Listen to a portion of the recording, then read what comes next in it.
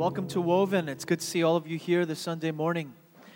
We are continuing our series, #Daniel Plan, and it's appropriate for the new year.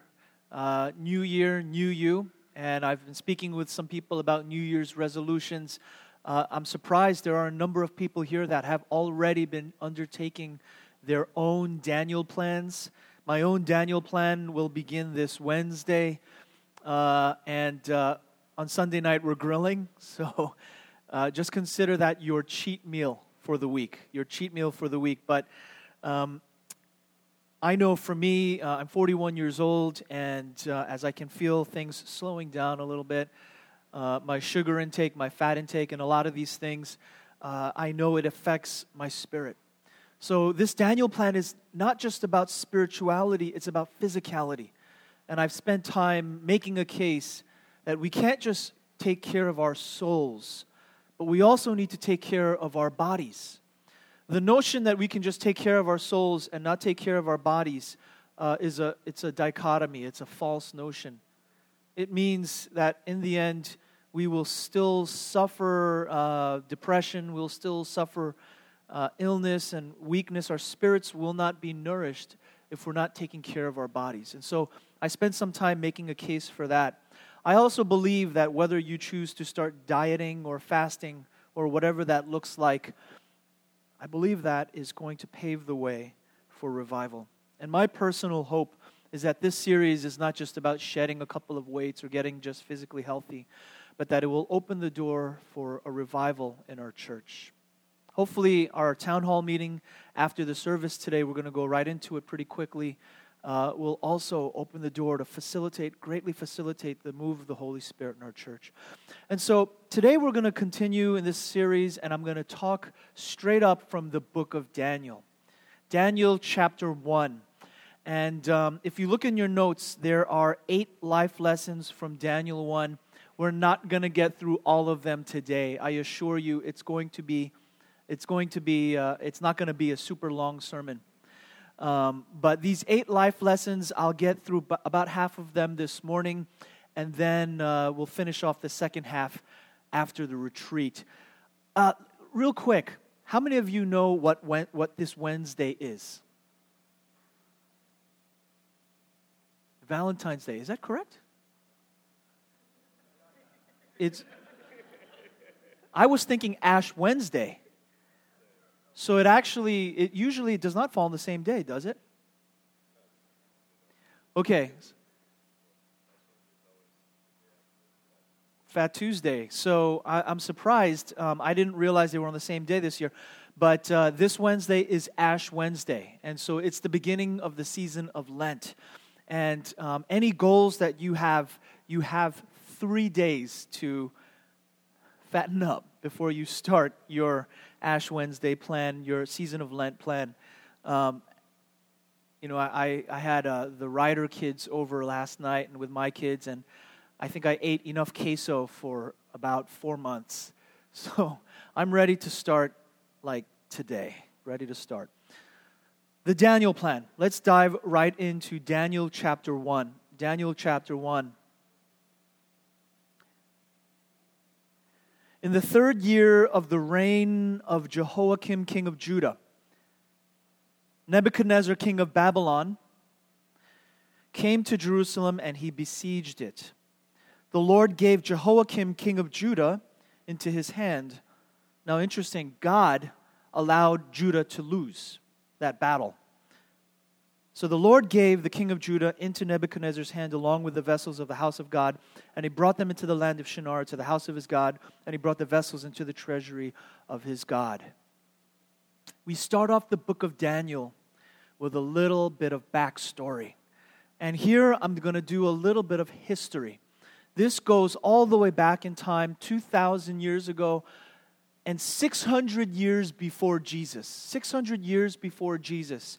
And the nation of Israel was a nation divided. It's kind of like, how many of you have been watching the Olympics right now, the Winter Olympics? And we've all been learning a little bit about Korea. And Korea, as you know, is South Korea and North Korea. It is a divided nation due to civil war. It was the same with Israel. Israel started out as one nation under God, quite literally, but then due to civil war, they became the northern kingdom, Israel, and then the southern kingdom, Judah.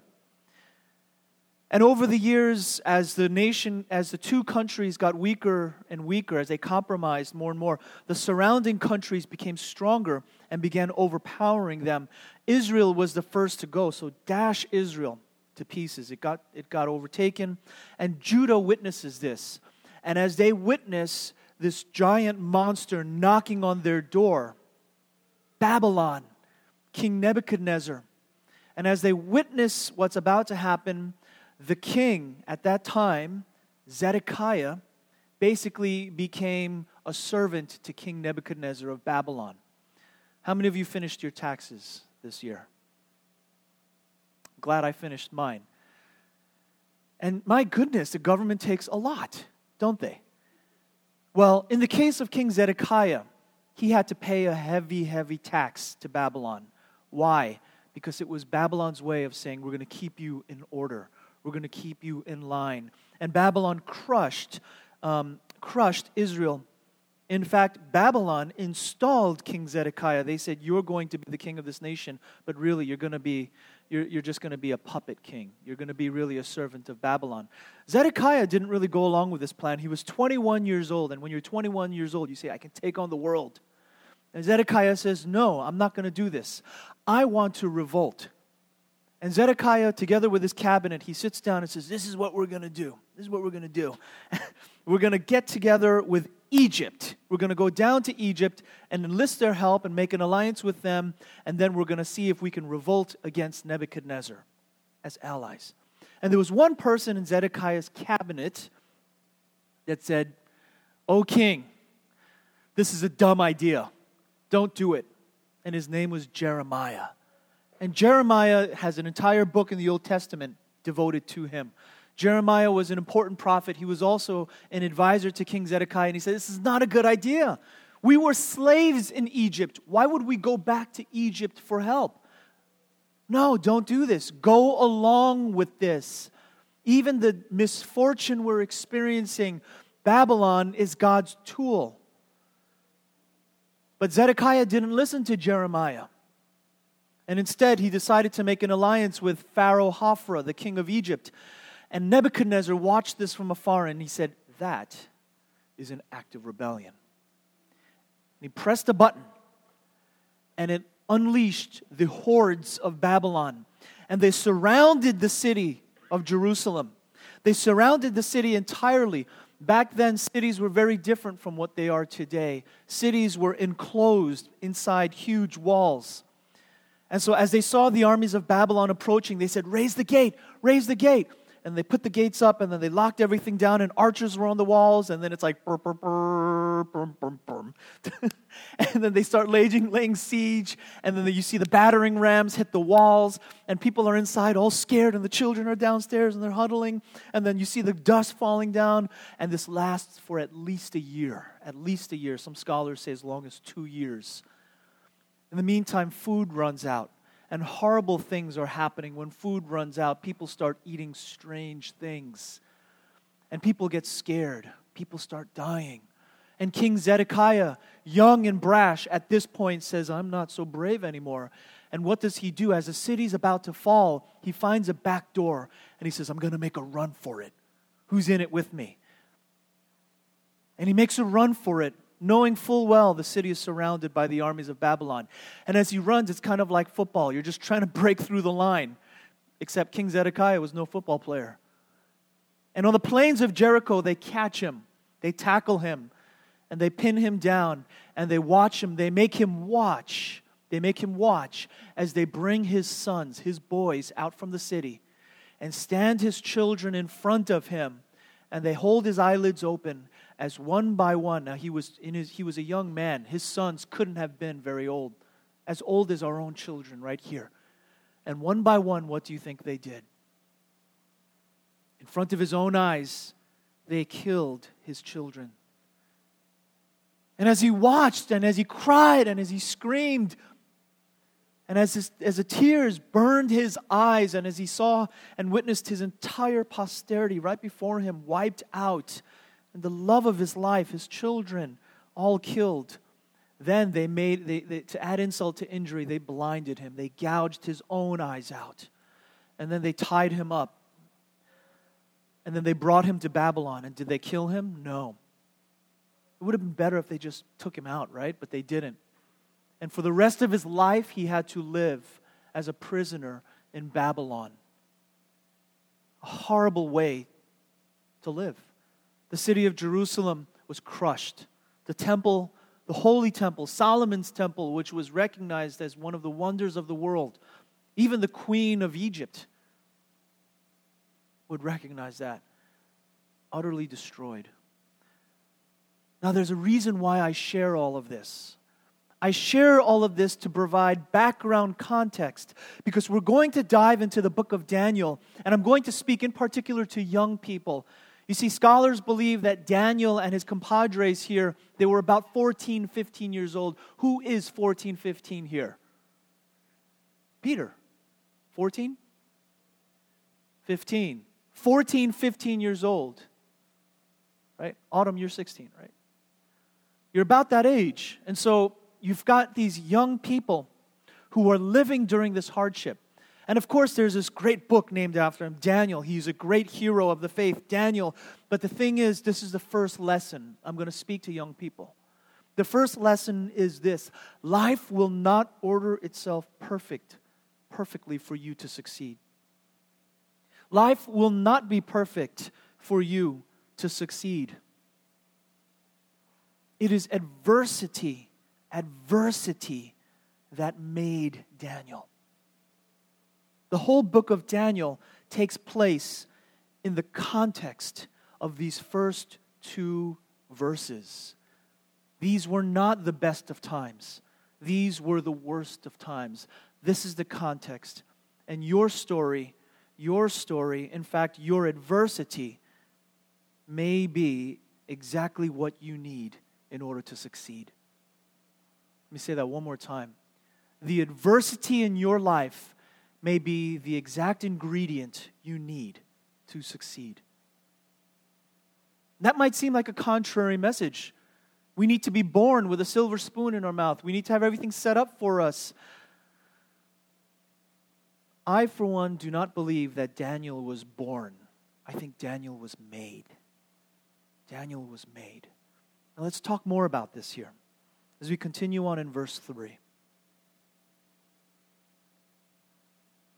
And so the king, King Nebuchadnezzar, orders Ashpenaz, the chief of his officials, to bring in some of the sons of Israel, including some of the royal family and of the nobles. Youths, in other words, it's very likely and possible that Daniel and his friends were part of the nobility. Okay, fair enough. Not only were they nobility, they had no defect. They were good looking, showing intelligence in every branch of wisdom. I'm watching the Olympics right now, and you think of Olympians as brutes, like they're ogres. Ugh. Except all these Olympians are like models. They're so good looking. It's not fair. You're a jock, you're good looking, and you're smart. What's up with that? And they have intelligence in every branch of wisdom, endowed with understanding and discerning knowledge. And they had ability to serve in the king's court. Literally, that translates, they had the strength to stand before the king. Well, that sounds like they had everything kind of set up for them. Life for them was perfect. It's not just the Olympics. It's like the Super Bowl. We're watching the Super Bowl and we're like, yeah, football players, they can't be that smart. Except they have to memorize stacks of plays, huge playbooks before every game. And it takes intelligence to do that. So we're like kind of confounded now.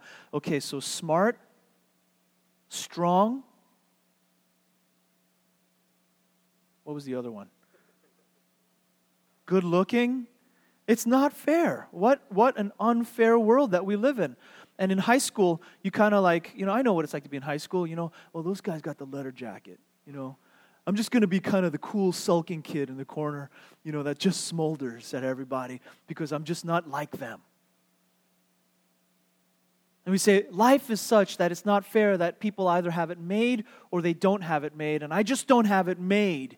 But that flies in the face of everything we're talking about because Daniel and his friends did not have it made. We say, well, you're Daniel. You're nobility. You're good looking, man. You're a stud. You're a jock. You've got everything going for you. You're educated. You play football, man. And Daniel would look at you with his steely gaze in his eyes, and he'd say, I'm not lucky. You think it's lucky? You think it's lucky to see your people eating their own children? You think it's lucky for me to recognize that I might have my life on the line when Nebuchadnezzar took all of my cousins and maybe even my brothers? Some scholars believe that Daniel may have been a son of Zedekiah. You think I'm lucky to witness my city go through this? You think I'm lucky to be starving the last? You think I'm lucky to live through a Holocaust? And that's what it was. For the Jews, it was a Holocaust. It was a horrific event. And he says, you think I'm lucky?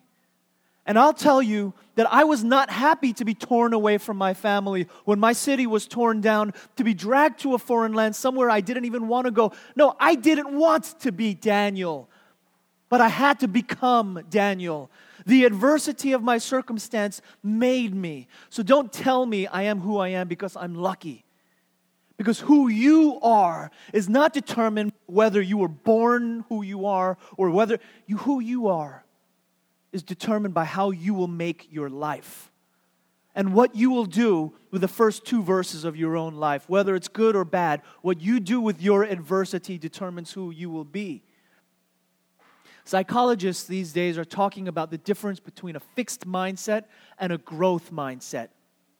And the fixed mindset says, well, kind of like I said a couple of weeks ago, well, Zach, where's Zach? Zach, you're going to play for the Philadelphia Eagles in 10 years. My crystal ball says so. And a fixed mindset says, well, that's what I'm going to be. I don't have to do anything. It's just going to happen. The growth mindset says it doesn't happen without work. You think Michael Jordan was birthed out of his mother's womb wearing a Bulls jersey? You think LeBron came out just wearing Cavs gear and he's like ready to go right out of the womb? The person who recognizes their adversity and recognizes that they have gifts as well is the person who says, I'm going to work on it in combination with my gifts and let God use me and let God make me, and I am willing to be available, and I will show up to practice in the morning, and I will put in the hard work even though I come from adverse circumstances. If this tragedy skipped a generation, we would not have heard of Daniel. He might have been a footnote in a scholar's book somewhere. Daniel was not born, he was made. And you are somebody that is gifted and talented, but without work, you will not become who you're meant to be.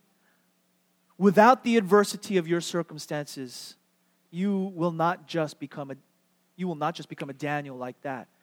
The adversity, and this is the second lesson. The second lesson is your adversity may be the very thing that turns you into Daniel. And if you're writing this in your notes, say it in first person. My adversity may turn me into a Daniel. Again, Daniels are not born. They are made. And your adversity is the refining fire, the furnace, quite literally in the book of Daniel. The thing that will make you who you are. It's the thing that will make you who you are. We'll continue in verse 5. And so the king appointed for these young, handsome, smart, everything. It's not fair. But anyway, he appoints for them a daily ration from the king's choice food and from the wine which he drank. And he appointed, that word appointed keeps coming up in chapter 1. He appointed that they should be educated for 3 years. So you're talking high school. So if they're 14, 15 years old, you're talking high school. They would be educated for 3 years, at the end of which they were to enter the king's personal service. The king's personal service. And so this word appointed, and so Nebuchadnezzar waves his magic wand and he says, I bid thee enter my personal service. You're going to be in high places. This is the Jewish blessing, which I believe it is also the Christian blessing. Jews have always been influential, even when they were not in power. Christians today also, I believe, carry that covenantal blessing. When in the New Testament it says, you will stand before princes and kings. You will stand before rulers. Some of you here, young people, you don't know it, but you might stand before presidents, prime ministers one day. You might stand before the powerful. Some of you adults here are already in places of influence. Our denomination is going through strong change, big changes right now. Our president resigned after a very good term, but he was tired. The new nominee for president of our denomination was just publicly announced. And one of the first people he called was me. Why would he call me the president of our denomination? Because I'm the president of our Asian society in our denomination. And he wanted to make sure that he was working with all of the ethnic leaders. And I'm like, wow, I'm honored. And he's like, I want you to be my friend and I want you to pray for me. Friends, you will be appointed one day. If I can speak prophetically. Your adversity will make you a person of influence. You will be appointed. But I want you to remember who does the appointing. Wow, the president called me, and you get to stand in front of the most powerful, influential person. But remember who put that person in their place. Remember who is the one that appoints. Time and time again, we see in chapter 1, Nebuchadnezzar being the one to appoint. But later on, you'll see that God is the one that is really writing this narrative. Don't get all starry-eyed. Don't climb up in the lap of power and sit there comfortably and say, I've got it made. Be uncomfortable with power. Be uncomfortable with power. Infect yourself with this notion and sensibility while you are young, that there is only one God in heaven and on earth, and He is the one who deserves to be praised. And even the great, and keep your chin up because you're a child of God. And as you sit before princes and rulers and kings, make sure you remember that you stand before one even greater before them. Don't sit too comfortably in the lap of power. Remember, this is the third lesson. Remember who does the appointing. Remember who is the one that is in control of the narrative. And I'll tell you a little secret. That will enable you to rest easier at night. When you think everything rests on my shoulders, when you think that everything's up to me, you cannot sleep. But when you realize that I surrender and God is the one who is writing this story, you sleep easy. Remember who does the appointing.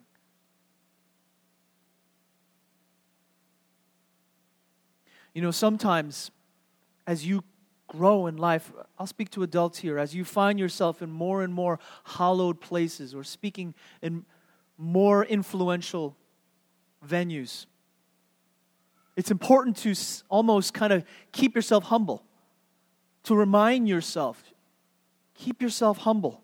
How do we keep ourselves humble? I think there's some good instruction in the next few verses. There's a good way to subvert our own instinct to power. And as adults, we have to remember that.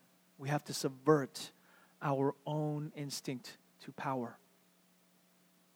Now among them, in verse 6, from the sons of Judah were Daniel, Hananiah, Mishael, and Azariah.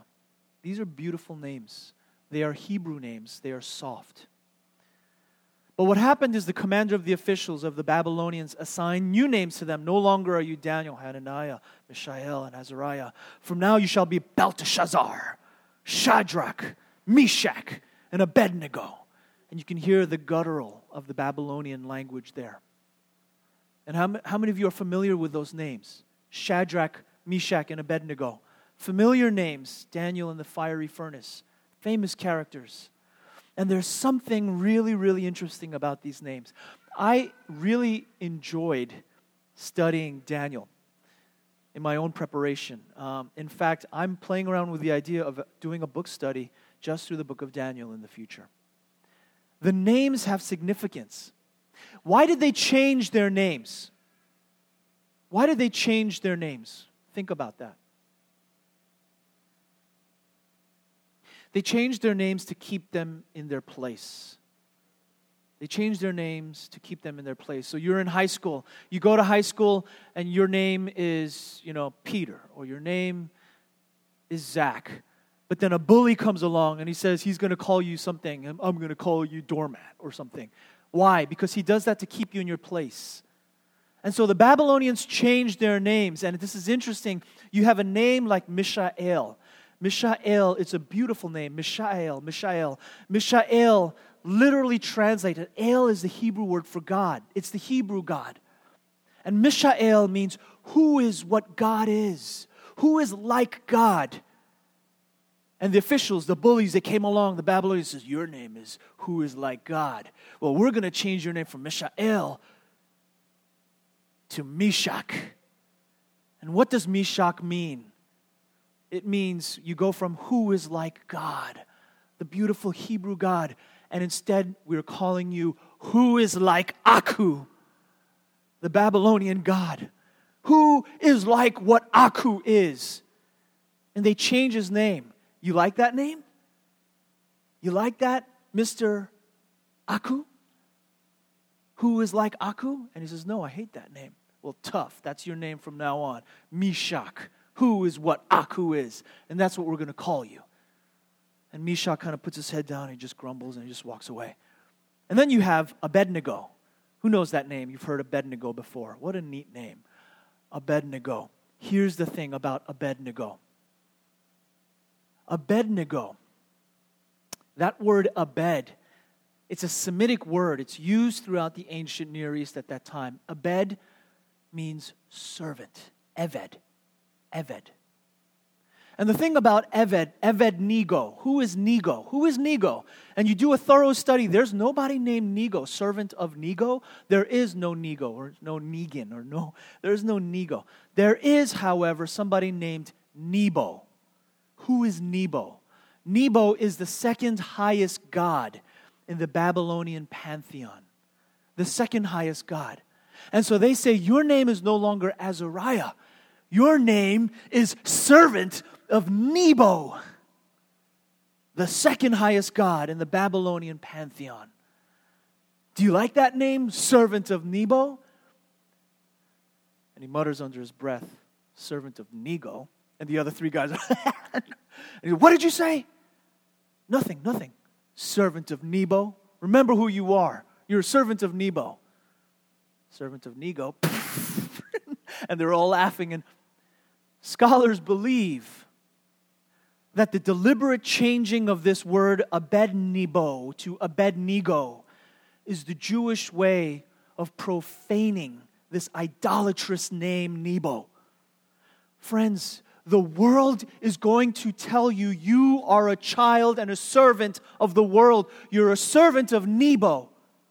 But Scripture is going to be the thing that reprograms, that is going to tell you a different story. Ain't no way I'm going to be a servant of Nebo. Ain't no way at 14 years old I will not bow down to that name. And this fourth lesson that I want to share, young people, you're going to understand this language. Infect your OS with the Word of God now. Because when you get older, the world is going to send you messages after messages that say you are a servant of Nebo. You are a child of Aku. And you have to be able to have the Word of God in your minds that say, no, I'm not. No, I'm not. Why? Because I am going to subvert that. I am going to protest that. I am not a child. If you don't know Scripture, by the time you are 18 years old, listen carefully. If you do not know the Bible, by the time you are 18 years old, you will not have the ammunition to fight against those names. You will not have the ammunition to stand up. And when they call you a child of Nebo or a servant of Aku, you're going to cave in and you are going to program your minds that way. And you're going to say, what? Yeah. But hear it now. Abednego, Mishael, Daniel, Hananiah. Remember your original name. It's like the Lion King. Remember. And when you have that moment when you break down and you say, where is my life going? I have so much adversity. Remember your name as a child of God. You are not a child of Nebo or Nego. I was planning to conclude there, but I think I have time for one more because this is fun. And we'll wrap up with this last lesson. So y'all got that, right? Lesson 4, infect your OS with the Word of God. We'll do one more because this one's fun. In verse 8, Daniel made up his mind that he would not defile himself with the king's choice food or with the wine which he drank, so he sought permission from the commander of the officials that he might not defile himself. Now, I'm a student of Hebrew. And when I prepare a sermon, I start off with the original language. And as I read this verse, I said, something is different here. Something does not belong. And I was right. And I felt good about that. It is the word choice food.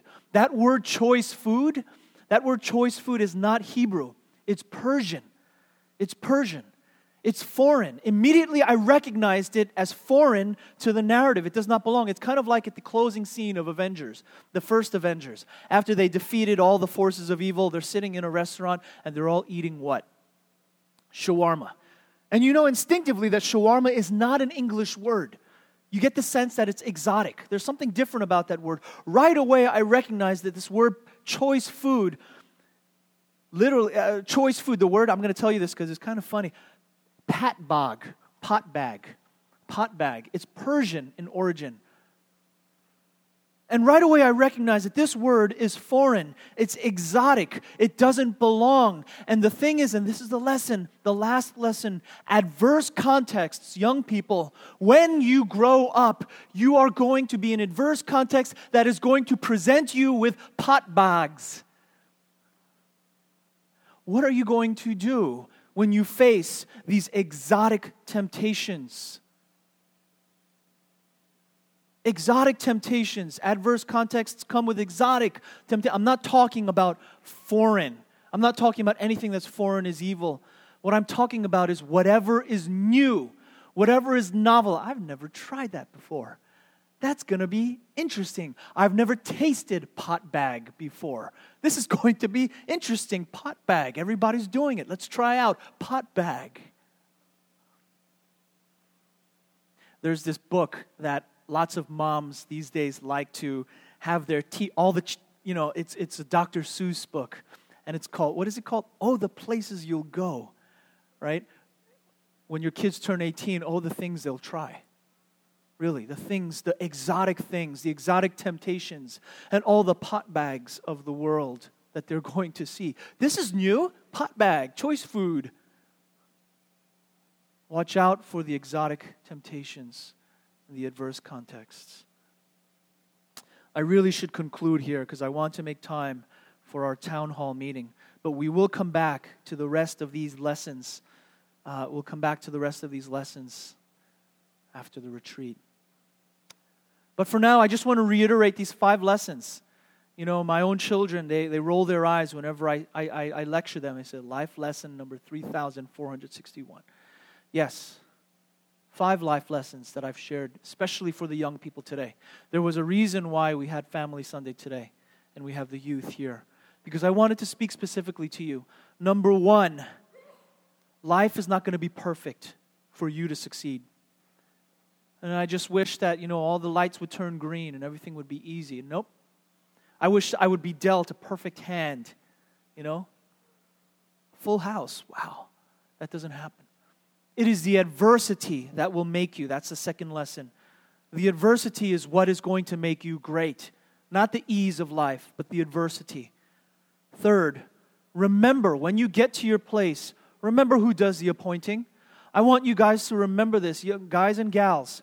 I want you to remember when you get there, who is really in charge of the story. It is not the president. It is not the prime minister. Remember who does the appointing in your life. Who is in control of your life? That's the third lesson. Number 4, how do you remember who does the appointing? You have to infect your OS with the Word of God now. You have to infect it now. By the time you are 18, read the Bible once through. Know the Psalms. Know what the New Testament says. Because by the time you are 18, you will be slammed with opposing messages left and right. People will be telling you you are a son of Aku or a daughter of Nebo. And unless you have the Word of God in your OS, by the time you are 18, you will not be able to stand. And finally, fifth and last, is these adverse contexts, they will have very exotic temptations. Things you've never seen before. Wow. Give me some of that pot bag. I wonder what that tastes like, that pot bag. I invite you to close your eyes.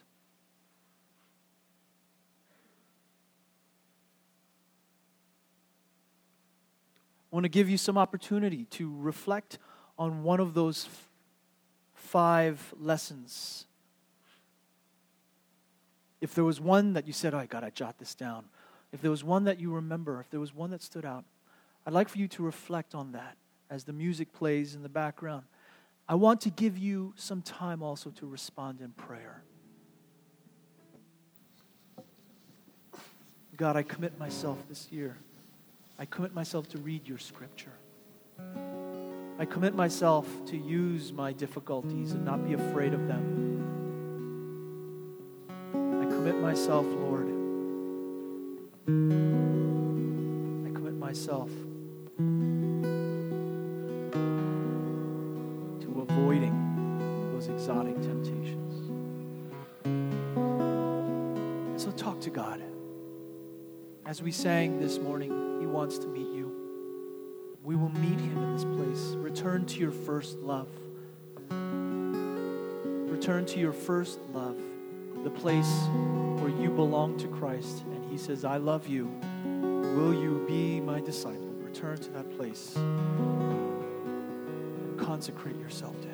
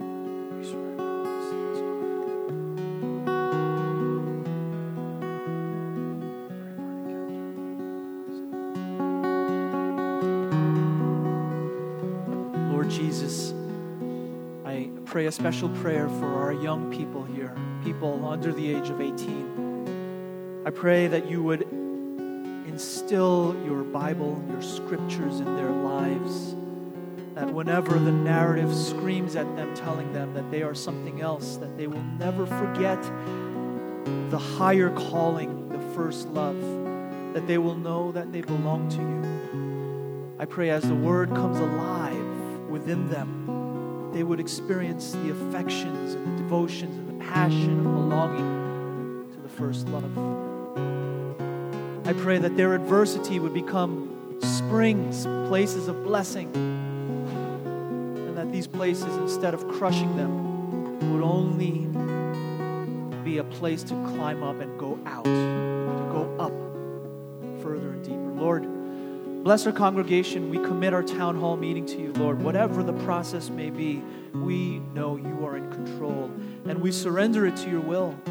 Lord, as we discuss as a community, as we go forward together, I pray that your hand would be in exceedingly heavy, that your Spirit would rest powerfully on us corporately. And so, Lord, moving forward together, I pray that you would bless our town hall meeting, that our spirits would come alive as we feel your Spirit, not just disseminating information, but feeling the Spirit behind.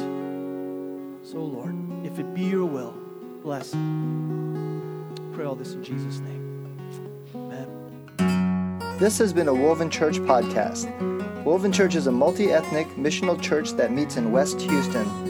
We invite you to check us out on Sunday mornings at 10:30 a.m. To find out more, visit us online at www.wovenchurch.org. That's www.wovenchurch.org.